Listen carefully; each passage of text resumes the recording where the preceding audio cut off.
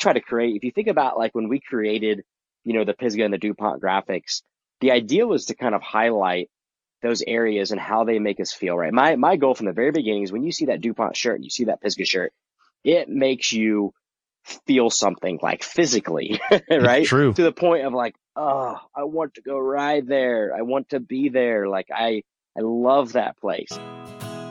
You're listening to Exploration Local, a podcast designed to explore and celebrate the people and places that make the Blue Ridge Mountains special and unique. My name is Mike Andrus, the host of Exploration Local. I'll be sitting down with people and business owners that have a deep love for the outdoors and who help to fuel the spirit of adventure in these mountains. We encourage you to wander far, but explore local. Let's go. I'm joined today by Austin Bankert. He is the founder of Cognitive MTB, lifestyle and performance apparel and gear company, but really they're about so much more than just apparel. They're about getting involved and giving back to their community. So welcome to the show, Austin. Thanks, Mike. Appreciate you having me. I love your story about how Cognitive came to life while riding in DuPont State Forest when you were on vacation. Not only did that experience bring Cognitive to life, but it actually sounds like it redirected your entire family's life. Yeah, absolutely. We had really no plans of leaving the Raleigh area at the time. We talked about retiring out in, this part of North Carolina at some point, or at least I talked about that. So I had to do some pretty convincing of my wife to even consider that at the time. And so what was that experience like? I mean, I've read you kind of pulling into DuPont State Forest, or maybe, I don't know if that was your first time or if you'd ridden there before and you had some epiphanies, but I know what my first experience pulling in and riding DuPont was like, but can you kind of talk about that a little bit more? Because I love how you write it on your website, but I love for people to hear it. Yeah, absolutely. And, living in Raleigh, we were a couple hours from the beach, but we were 4 or 5 hours from the mountains and found ourselves traveling out this way more and more. And what really kind of hit me on at that time was, why wait, right? There's all these things that we say, oh, when I'm this age, when I do this, when I retire, especially right, when I retire, I'm gonna do this. Why wait, right? Why Right. not make a life for ourselves now? And I remember, and it's funny because obviously I get to ride there all the time. But some days it just hits me, whether it's the right amount of moisture in the ground or the right plants are blooming. But there's this smell, there's this Yeah. aroma, and it's kind of intoxicating. And for me, it really washes away everything. It doesn't matter, how things are going at work, how many chores or things I'm behind on at the house. It washes all that away, and I just feel really connected and at peace and just grateful. Like gratitude, I think, is one of the biggest emotions that if we allow ourselves and really connect, that we can and should feel being in the forest, just to be there and to be amongst all that beauty and all the diversity. And that was definitely one of the things. It was just it washed away anything that was on my list, and I just felt so grateful to be there. And that was kind of part of the process of starting to open up the idea of, well, hey, why wait till I retire? Let's try to make a life here now. And so what do you do, or is Cognitive your full-time thing, or is that a side thing? How did you actually make that transition to move to this area? Yeah, great question. So I had actually come up with the idea for the business before I moved here, and I wrote a business plan. And I'll say back then, sometimes people say you have to have a dream, and I'll kind of say that, what, you can also have an idea that turns into a dream, right? And I Wow. had this really small idea that at the time I wasn't really even allowing myself to dream for it to be as big as it is now, and as big as it hopefully will be one day. But at the time, I worked in the power sports industry for about 15 years, so motorcycles, and I was heavily involved in that from a career and just a personal racing, and very involved. So I've been on two wheels for a long time, and kind of personally I started transitioning over to mountain bikes. Second kid came along, and third kid came along, and I found it a lot easier to hop on the mountain bike, and I was really enjoying it. It was a different experience, right? Um, Right. I loved riding dirt bikes and racing, and there was a lot of challenge. There was a lot of adrenaline, but the being on the mountain bikes brought this connection with the forest, and it brought in some of those same feelings and emotions that you get when you go hiking and you go backpacking and you're just, experiencing more of it. And so for me, it kind of became a more well-rounded way for me to recreate, to be quite honest. And Yeah. So at the time I was working for a publicly traded company in the heating and air industry, corporate America. Mm. It was tough. I'm not the type of guy that's cut out for that. I did it for 6 years, started Cognitive as a side business. And people would ask me even like 6 months, 12 months in, 18 months, you want this to be your full-time job? But, if I have to be honest, I wasn't allowing myself to dream that was even possible. Mm. And I look back at that and I wonder, I still kind of question, how did I get to a point like that? But long story short, 2.5 years in, it is now my full-time job. It sounds crazy, but a year and a half in, I did have the vision for it. Still very small side business. And a year after that, 2.5 years since I started it, it is my full-time gig now.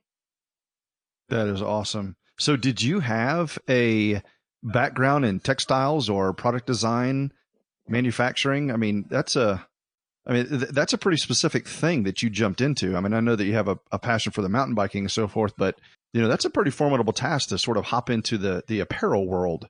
So what kind of a background did you have that lent to that? Well, that's a common source of laughter in my house. Sometimes I just look at my wife and I'm like, did you ever think that I would have an apparel company? Like, you've made fun of my style, like I have no style for years. Just give me a pair of jeans and a flannel shirt, right?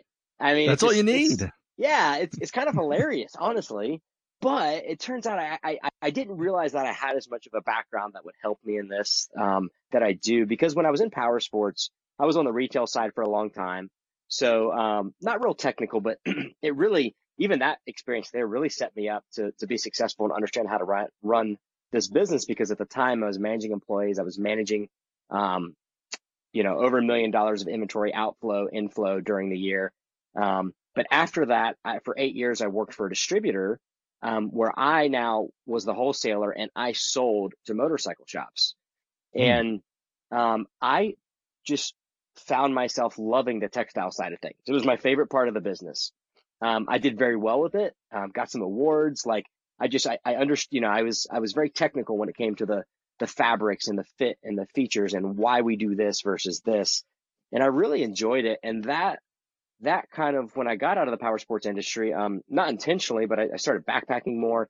And so, mountain biking, all those things. And then my love for, textiles kind of went from the power sports sector to the outdoor world. Just as a user, never worked in the outdoor industry or anything like that. So, and it's probably part of, probably what held me back a little bit, maybe from moving a little bit faster with Cognitive, is maybe not feeling adequately equipped to be able to build something like this. But I did have a background in that I really think not so much that I learned manufacturing and all that, but I've developed a love for it and the fact of how much I enjoy that part of the process. And then I've just had to jump kind of, head first in and learn as you go. And we've grown the business really slow intentionally, because that way we can, number one, listen to the market and see what the market's looking for, see what's working, what's not. But it also allows us to kind of keep tabs on, product quality, performance, all those things, where we don't have, 20,000 units of a certain thing sitting in storage going, we messed up. Right. So we've kind of done that growth organically and slowly, and it's partly been intentionally, so we can make sure we make the right moves, right adjustments, right manufacturers. And even today, I mean, I'm working with 6-7 different factories, prototyping and sampling, and just trying to find the right person that can give the quality of product and the right features of product that we're looking for as we introduce new product lines we don't currently have. Oh, wow. So you do a test run with these companies to allow them to show you what they can do and what your vision is, how they can help you achieve that. And then you just are evaluating each of those from there. Is that how that works? Yeah, because, quality kind of comes into like 3 different sectors. It comes into durability in the sense of, hey, how is this going to hold up to abuse on the bike, right? The second thing for quality is going to be performance. And that can be how a jersey's cut. That can be how a glove is cut. Or it can be the material, right? Is it made out of the right material? And then the third thing is really just quality of workmanship. It is the factory paying attention to the fine details. So those are kind of the three things that we look for and that we test for. Not always an easy process. I can tell you one thing, when they build you samples, they're going to have their best guy on it and they're going to take the most amount of time. So, yeah. they're going to give you the best product possible. So yeah, that's an ever evolving process. We're constantly trying to make sure that we put out the best quality product we can for the best performance at a good price. And we're going to continually be evolving that and working towards, making sure that we do that in the market. That's good. That's good. So let's talk about the products that you have right now. I know that there's the lifestyle products that you have, some hats and shirts and sweat hoodies and things like that, and then the actual performance wear. So just walk us through a high level of what your current product lineup is, and maybe right now, and of course it could change, but what's the most popular few items that you have? Yeah, so we started this thing like super small, right? Like we designed a Pisgah design and a DuPont design, and we threw it on some t-shirts and some socks, and did a couple things with hats. And that was our initial product launch, just casual. Thinking about going in the performance line, honestly, was very daunting, very scary.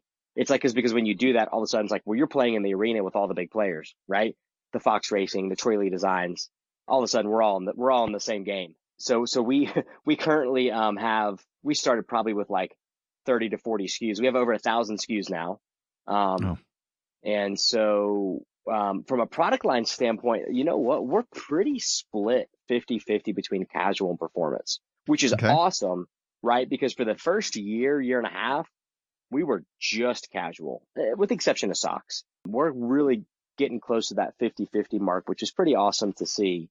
As far as like, what do we sell the most of? Really, our Go Ride Your Bike collection is our most popular design.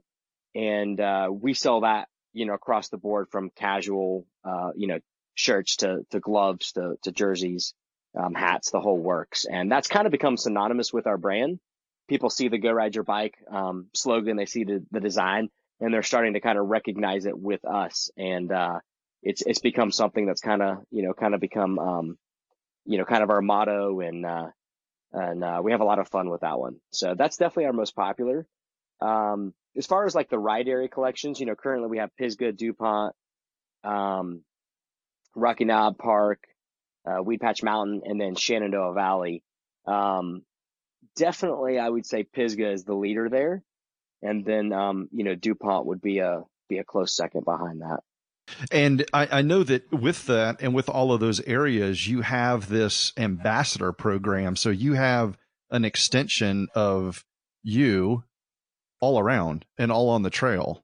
Yeah. And what we try to do is to have those ambassadors set up where our locations are, with the different trail designs.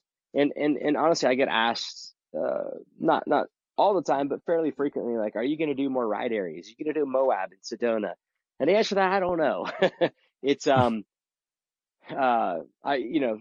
got my hands full right now, and we're really trying to evaluate if that's kind of where we want to take our brand, or we want to kind of stick to the core, kind of places we have, and then build out the rest of our non-ride area stuff. But yeah, our ambassadors are in place, and they're there to help, gain brand exposure, to gain awareness of the product lines, obviously to, spread our message of advocacy and giving back and all of that.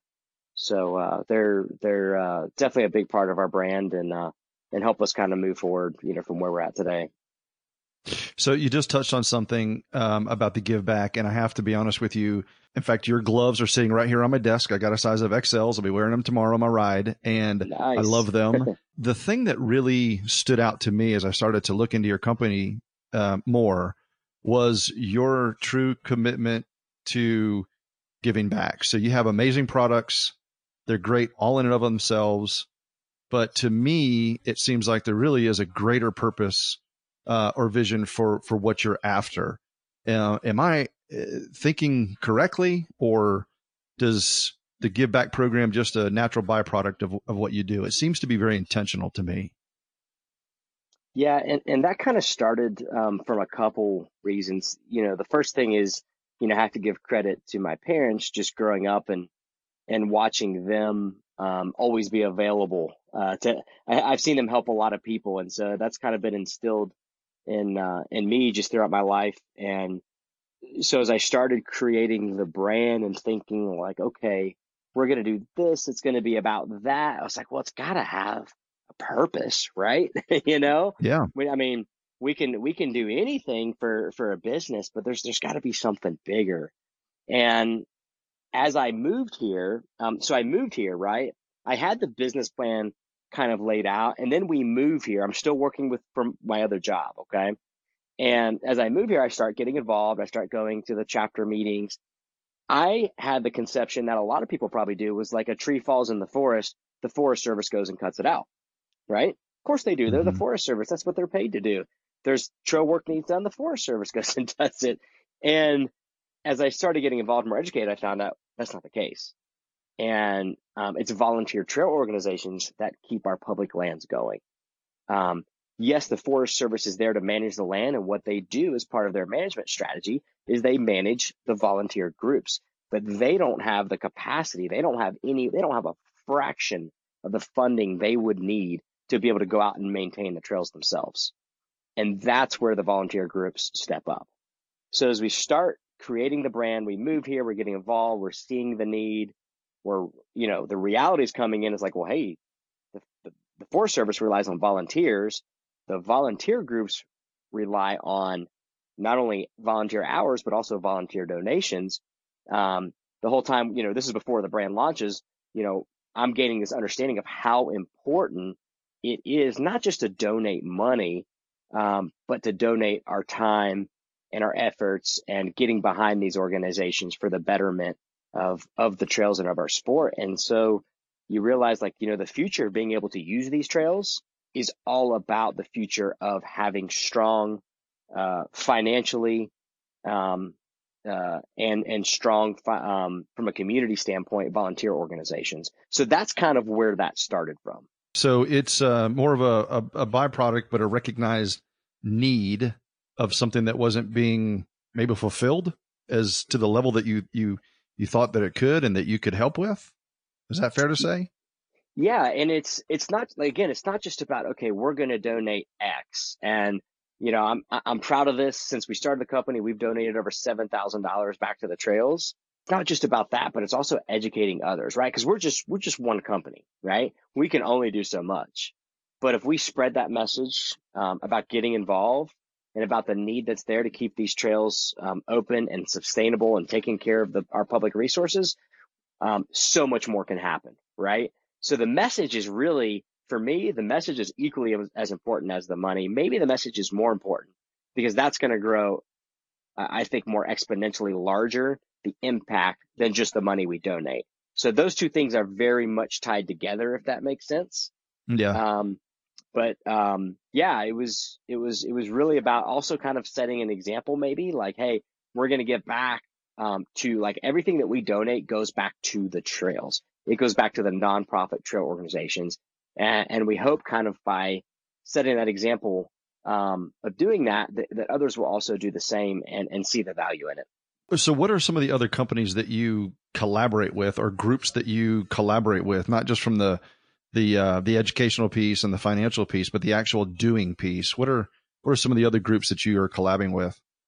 Yeah, so the main ones locally here are Red Wolf Mountain Bike Tours and Crankjoy. And my good friends Chad and Trisha Davis run Crankjoy, which is a media website that focuses on reviews, mountain bike destinations. They do a lot of articles on relevant topics. And Crankjoy and Cognitive adopted Black Mountain Trail. Okay. Pisgah Area Sorba, which is the group that takes care of the Pisgah trails in our district, which is kind of like south of Asheville all the way to Brevard, came up with an Adopt a Trail program where all the trails, hopefully, and most of them do, will have adopters that are responsible for the maintenance. That doesn't mean we're the only people that pick up shovels, but it means that we organize it. We know what needs to be done. We get it on a calendar. We organize work parties, the whole works. So we have adopted all of Black Mountain Trail. The two of us collaborate on what needs to be done and events. We held last spring. We held can't remember if it was every other Tuesday or every Tuesday, but we held Tuesday night work parties. We'd go and work for a couple hours, and then we'd go ride bikes. Oh, nice. It was awesome. Yeah, it was super fun. And then Red Wolf Mountain Bike Tours has adopted Buckwheat, which actually connects to Black Mountain. And the three of us kind of collaborate from a business standpoint as well, just because all of our businesses, we don't compete directly, but we're all in the same sector. So we kind of help each other, not only from a trail advocacy standpoint, but just from a simple business standpoint. And do you do anything in the DuPont area as well, or is right now just kind of the focus Black Mountain? I mean, because that's a big one. I mean, that's a beast. Yeah, exactly right. It's a 9 mile trail, I think it is. And the good thing is it has fairly good access. So yeah, so we're members of both Pisgah Area Sorba and Friends of DuPont, and we give money back to both organizations. And most of my trail work happens in Pisgah. But from a personal standpoint, I try to do a little bit in DuPont every year as well. From a company standpoint, we just do Black Mountain because that's kind of all we can handle. As far as organizing and all that. But I definitely personally like to jump in on a couple work days in DuPont a year because I ride there a fair amount and love it there.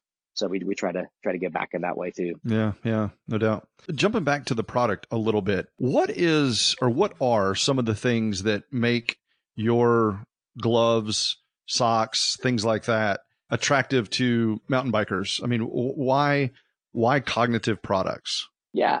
So one thing that we've kind of done differently with the brand, when you start looking at it and you're like, these guys don't have everything isn't just their logo, right? Right. You go look at a lot of brands and it's just their logo, which is great. We have a Cognitive collection and it's one of our better selling ones. It does really well.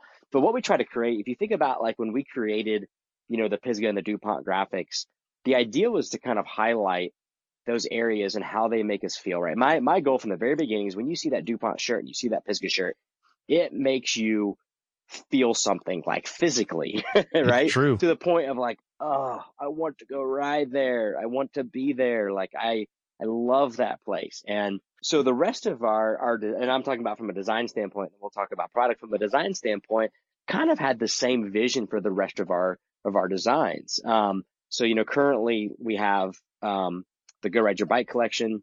We have the Let's Ride Bikes collection, which the Let's Ride Bikes design was really kind of centered on that community, right? If you're ever sitting there, with your friends on the side of the trail and you're kind of, sitting around and somebody goes, hey man, come on, let's ride bikes. So it was kind of like a community type message. We have the Inserts of Single Track, which is all about, adventure, hitting the road, your favorite trails, going out to find new ones. And then we have the Bare Necessities line, which the Bare Necessities line is really kind of that message of like, cutting back to what matters, living simply, like recognizing, what, we don't need a lot. Like we just love being out here in the forest, taking care of it, riding, being in it, hiking, camping, all those things. So from a simple like design standpoint, what we really have is very different than almost everybody else in the market. That's kind of the first piece of the puzzle. What brings people to the brand? The second thing is we've tried to find I'll be honest with you from a personal standpoint, because this is I'm the one that sets pricing and all that is I want to make sure everything we sell, I'd be willing to pay. I'd be willing to pay that amount for it. We definitely don't want to be the cheapest guy out there. That's really easy to do. But I also don't have a vision to be, this high end, kind of priced out of the reach of a lot of people. Like one of the things you'll see in our website is lifestyle and performance apparel for every rider. Mm-hmm. Well, that's meant for the person that's just starting. And that's also meant for, the pro level downhiller that's faster than any of us will ever be. And so we make sure we price our, products appropriately. So with that goes into product development and what type of materials. And, I'll be honest with you, with our jerseys, like I wish I could say that I did this amazing thing and this or that. I just got lucky. Like, I really That's did. okay. Like, it's just we tested it, and it's like everybody that tried was like, this is as good as any X name brand out there I've ever worn when it comes to how it dries, how it breathes. Like, it's an amazing material. And we've also kind of changed the fit a little bit from a lot of stuff that's kind of, a lot of other jerseys and things have kind of gotten baggy, and we kind of see that changing a little bit, and we're kind of going more of like a t-shirt style fit, something that's not blowing around or flapping, or we want you to be able to kind of walk into a restaurant after you ride and not feel completely out of place, Yeah. So that has to go with our fit. The gloves, that was developed really kind of from the ground up, and the goal on that was a couple things, which was function. And I'm a big glove snob, especially back in my motocross days. There were certain things I liked, certain things I didn't like, and so we put a lot of thought and a lot of testing into those before releasing them. Gloves get the most abuse, right? Yes. It's like it's the number one thing, and it's funny. We've only had gloves on the market for 5 months, and I think we're already on like our third revision. Wow. Getting ready to be the fourth. Like we're constantly working to make them better. And so part of the gloves was fit, right? We wanted them to fit right, kind of like a second layer of skin. And the other thing is we want a touchscreen that works, right? Like it's amazing how many companies don't have touchscreen on their gloves. And I'm like, man, we're out there all the time, and we're taking pictures, and we're replying back, hey, I'll be back soon, I promise. Yeah. Yeah. And it's like, man, we need touchscreen that works. And the other thing is, of course, trying to increase the durability. Like it still surprises me that companies don't do this, because it's really not a cost thing. It's just, I don't know why they don't do it, but we've got a reinforcement patch on the inside of the thumb seam, which is a high wear area that rubs on the grips. That was a no brainer for me, because that can make a glove last twice as long just by having that. So, from a sock standpoint, those are made locally by Defeat. I should say 75% of our socks are made locally by Defeat. The other 25% are out of Colorado. And it was funny. We're still kind of working through some inventory, but we had like 4 different socks at one point. I just tried everything, It's like, I know these are all good quality, right? But it's like the fit, the style. And so we push back on them a few times of like, hey man, this is what we want, and you can't have all my business until you give it to me. Right. Like this is the right sock. And so long story short, they finally were able to produce what we want. And so we've been transitioning our inventory over, and we went to a padded sock that has like a flat seam on the top of the toes, so you never feel it. They stay put. With the padding, it's a comfort thing. Honestly, you feel the difference, but also it's a durability, because you've got 2 to 3 times the material than just a thin sock. They're going to last a lot longer. So you're going to get more mileage for your investment. Wow. Well, I can tell you that at least I want to purchase the socks. It's probably my next thing, but the gloves, the very first thing I did when I got them is I put them on and I went to the touchscreen, because you're exactly right. For me, I don't always have somebody to ride with. So, I'm constantly referring to All Trails or something just to give me a little bit of confidence out there, and to not have to, when I'm sweaty, to take them off and to go through the screen, to put my gloves back on and go. I mean, first world problems, right? But still, I mean, it's all about, right. I know it's all about some conveniences when you're out there. So, yeah. So absolutely. Well, that's awesome. All right. So what about things that are on the horizon for you? What products are out there that you're thinking of? Because it sounds like you're just an inventor. Oh man. Oh my gosh. So developing products is the best part and the most frustrating part of what I do, because it's like when everything goes great, it's awesome, right? But you also beat your head against the wall a lot. I bet. So we have got so many new things in the works. It's ridiculous. Probably one of the things I'm most excited about. So here's a challenge, right? I'll just share this with everybody. We were getting really close to finishing our shorts, right? That was the next logical thing. People are like, when are you coming out with shorts? When are you coming out with shorts? Well, we were on our 3rd prototype with our factory, and then COVID-19 happened and everything shut down. And I have had to start over with another factory. I've actually got two factories sampling right now, men's and women's. So one big vision going forward, and we have, I think, four, if I'm not missing anybody, 4 or 5 women brand ambassadors, is we really want to grow the women's line of things. I've got 2 daughters, and I'm really passionate about, getting more girls on bikes and getting them more involved in the sport. So that's one big thing that's going to be happening across all of our lines. We're working on a women's specific cut jersey. But the shorts, we had to restart. Luckily I had some data, I had some sizing and all that. And, so I wasn't like starting from anywhere. But that's in the works. We actually have our first round of samples coming from one factory, maybe in the next week or beginning the other, and we'll start our testing process. So probably one of the shorts are really important. That's a big thing. I don't want to downplay that because there's a lot of stuff on the market, but I'm hoping we can develop the product that I want to develop, that I was making headway on with this one factory, that just, you get to a point, sometimes you just have to go, all right, look, I can't count on this guy anymore. I got to move on, right? So that project isn't completely dead, but I can't wait on anymore, right? So I had to restart. But we're really trying to fill a hole in the market that I feel is there for the right cut of short.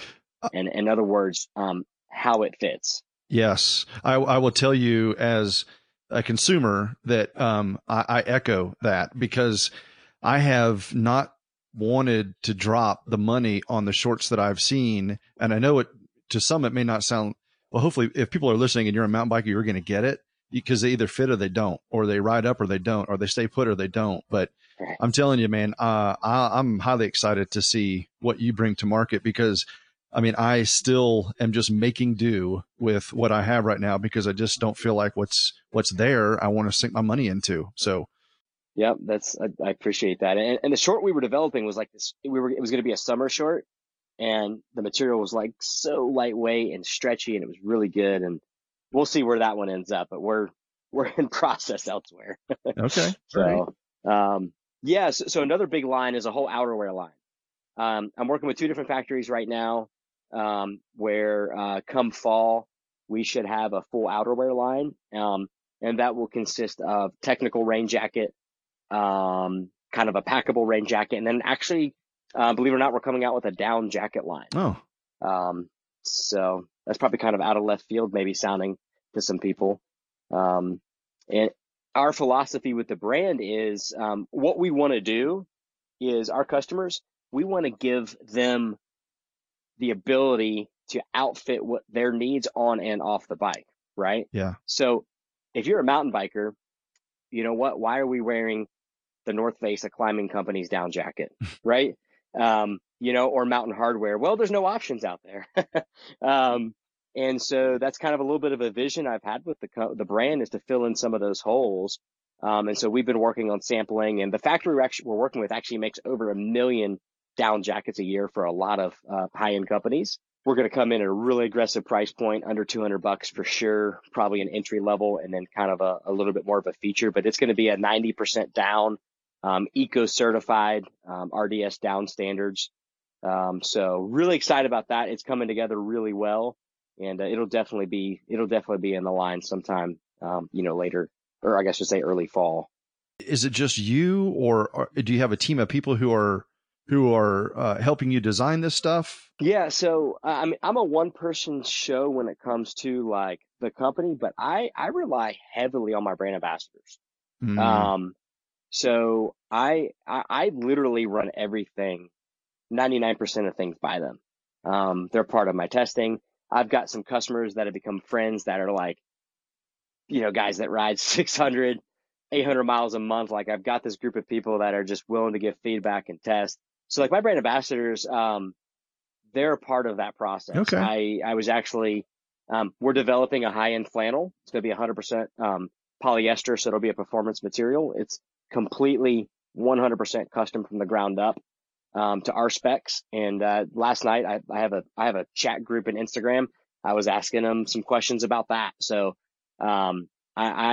yes, I'm the one communicating and doing everything with the factory and maybe having the bigger vision. But when it comes down to the details, it's a really collective effort from probably 10 people, and making sure that we're we're getting all of that feedback from the market. That's so good. Are there big apparel type shows like nationally? I mean, I know you can't go to them, but are there some things that you have your eyes and your vision set on for the future? Yeah, there's one called Outdoor Retailer, Mm-hmm. and that one's probably a little bit more valuable for me to go as a brand, to go and meet factories and meet there's a lot of big brands that are there because, for instance, if I own a bike shop, if I own an outdoor store like like Black Dome in Asheville, I would go to one of these events and I learn about all the new products. So yes, I could go there as a brand. But honestly, at this stage in the game, it's probably almost more valuable for me to go to something like that and to be able to make connections and see, what these different factories can do and be able to kind of have a hands-on experience. Outside of that, like, one of the biggest mountain bike festivals is the Sedona Mountain Bike Festival, which I was not able to go to this spring. I couldn't put the pieces of the puzzle together. It was in February. It absolutely is on my list next year. That's probably one of the largest in the country right now. Talk a little bit about your vision for the future for this area in mountain biking and so forth, and where your brand fits into that. Yeah, so we have a great problem here, which is, as you know, our trails are awesome, our towns are awesome, like community is awesome, and people want to come here, which is great. We want people to come here. We kind of push back against some of the localism that can exist in places like this, which is we don't want people to come here, right? Yep. We feel no more entitled to be here and use this land than anybody else does, even though we live here. And we want people to come. We know people are going to keep coming. So with that, we feel like it's a chance to educate, right? We feel like it's a chance to let people know that, yeah, you actually shouldn't ride that trail this time of the year, or, after this rain, or and we feel like it's a chance to educate people about how they can get involved, like why trail maintenance is so important. Because a lot of people don't realize, I think sometimes when people think trail maintenance, it's like, oh, well, it's just to increase the user experience. And sure, that can be part of it, but it's really about keeping the trail open. And the Forest Service, if it deems a trail unsustainable, their only solution in their budget is to decommission the trail, close it. And our two biggest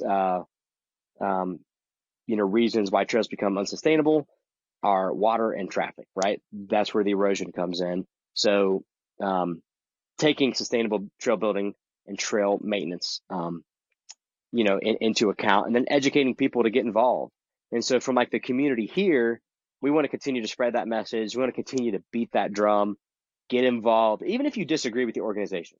You're hitting on something that is so important, not just for the mountain biking, but I think that it involves outdoor adventures and experiences here, just kind of in general. One is that localism, that we don't own this. We're just kind of on borrowed time and borrowed spaces, really. And it's just our job to be good stewards of it. But as we get more and more people involved and they come and they start to choose mountain biking as a form of recreation, if they're not connected and dialed into, Pisgah Sorba or any of these trail working groups, what are the plans to kind of carry that education out to the masses, if you will, the people that are just kind of getting into it?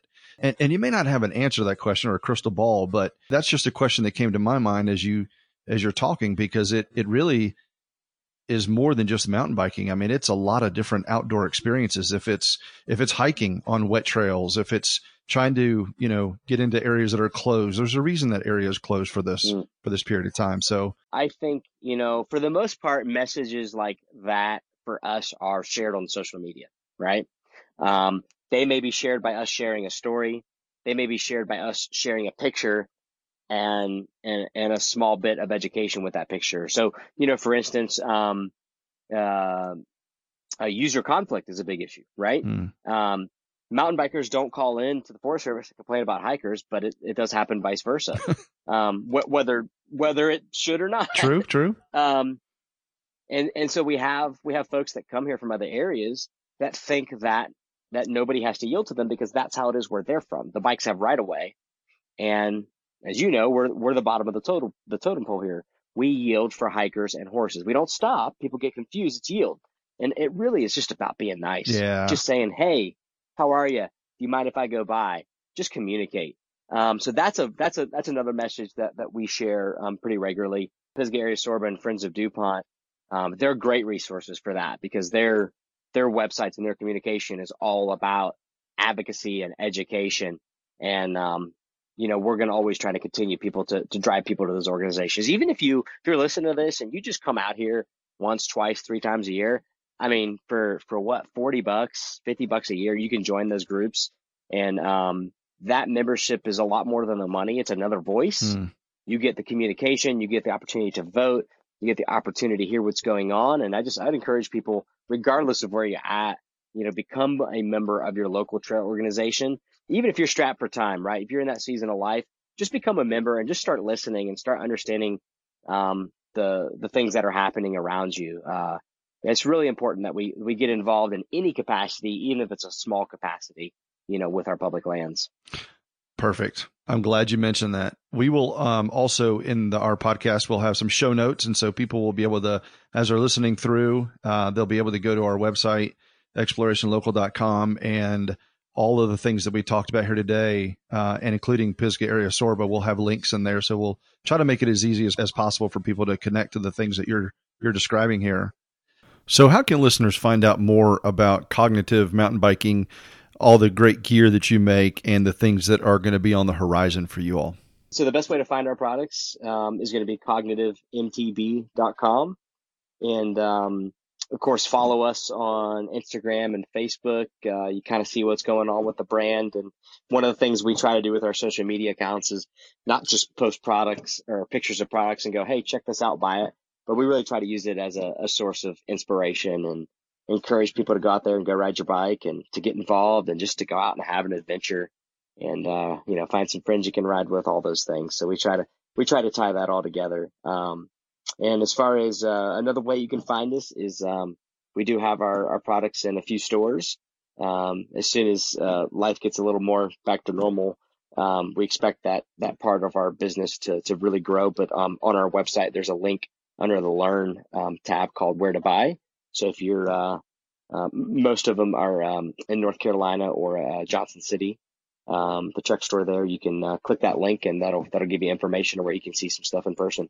Well, listen, I really appreciate all that you all do to create wonderful products that we can use in the outdoors, but also the other mission, the underlying mission and vision that you all have, which is much more than just making a sale. It's about investing in your community and raising awareness and really kind of investing in the place that you live and work. So I think you do that well. I appreciate you for doing that. I celebrate you for doing that. And I have just thoroughly enjoyed having you on, Austin. Yeah, well, thanks, Mike. I appreciate you having me on and letting me share part of my story. It's been great. Hopefully you've picked up on the fact that this episode was because of mountain biking, but it wasn't all about mountain biking. It's equally about someone falling in love with an idea that has such a strong pull that it ends up becoming a dream that has to be pursued. It's about giving ourselves the freedom to dream, striving for the pursuit of excellence, advocacy, love for a local community, and a desire to see people fully engaged with the outdoors and each other. And yes, of course, it was about great gear designed by riders for riders at affordable prices. I hope you enjoy this episode, and hopefully it stirred something in you to pursue your own dreams and ideas. Please check out our website, explorationlocal.com, for show notes, links, and tons of awesome photos. And until we meet again, I encourage you to wander far, but explore local.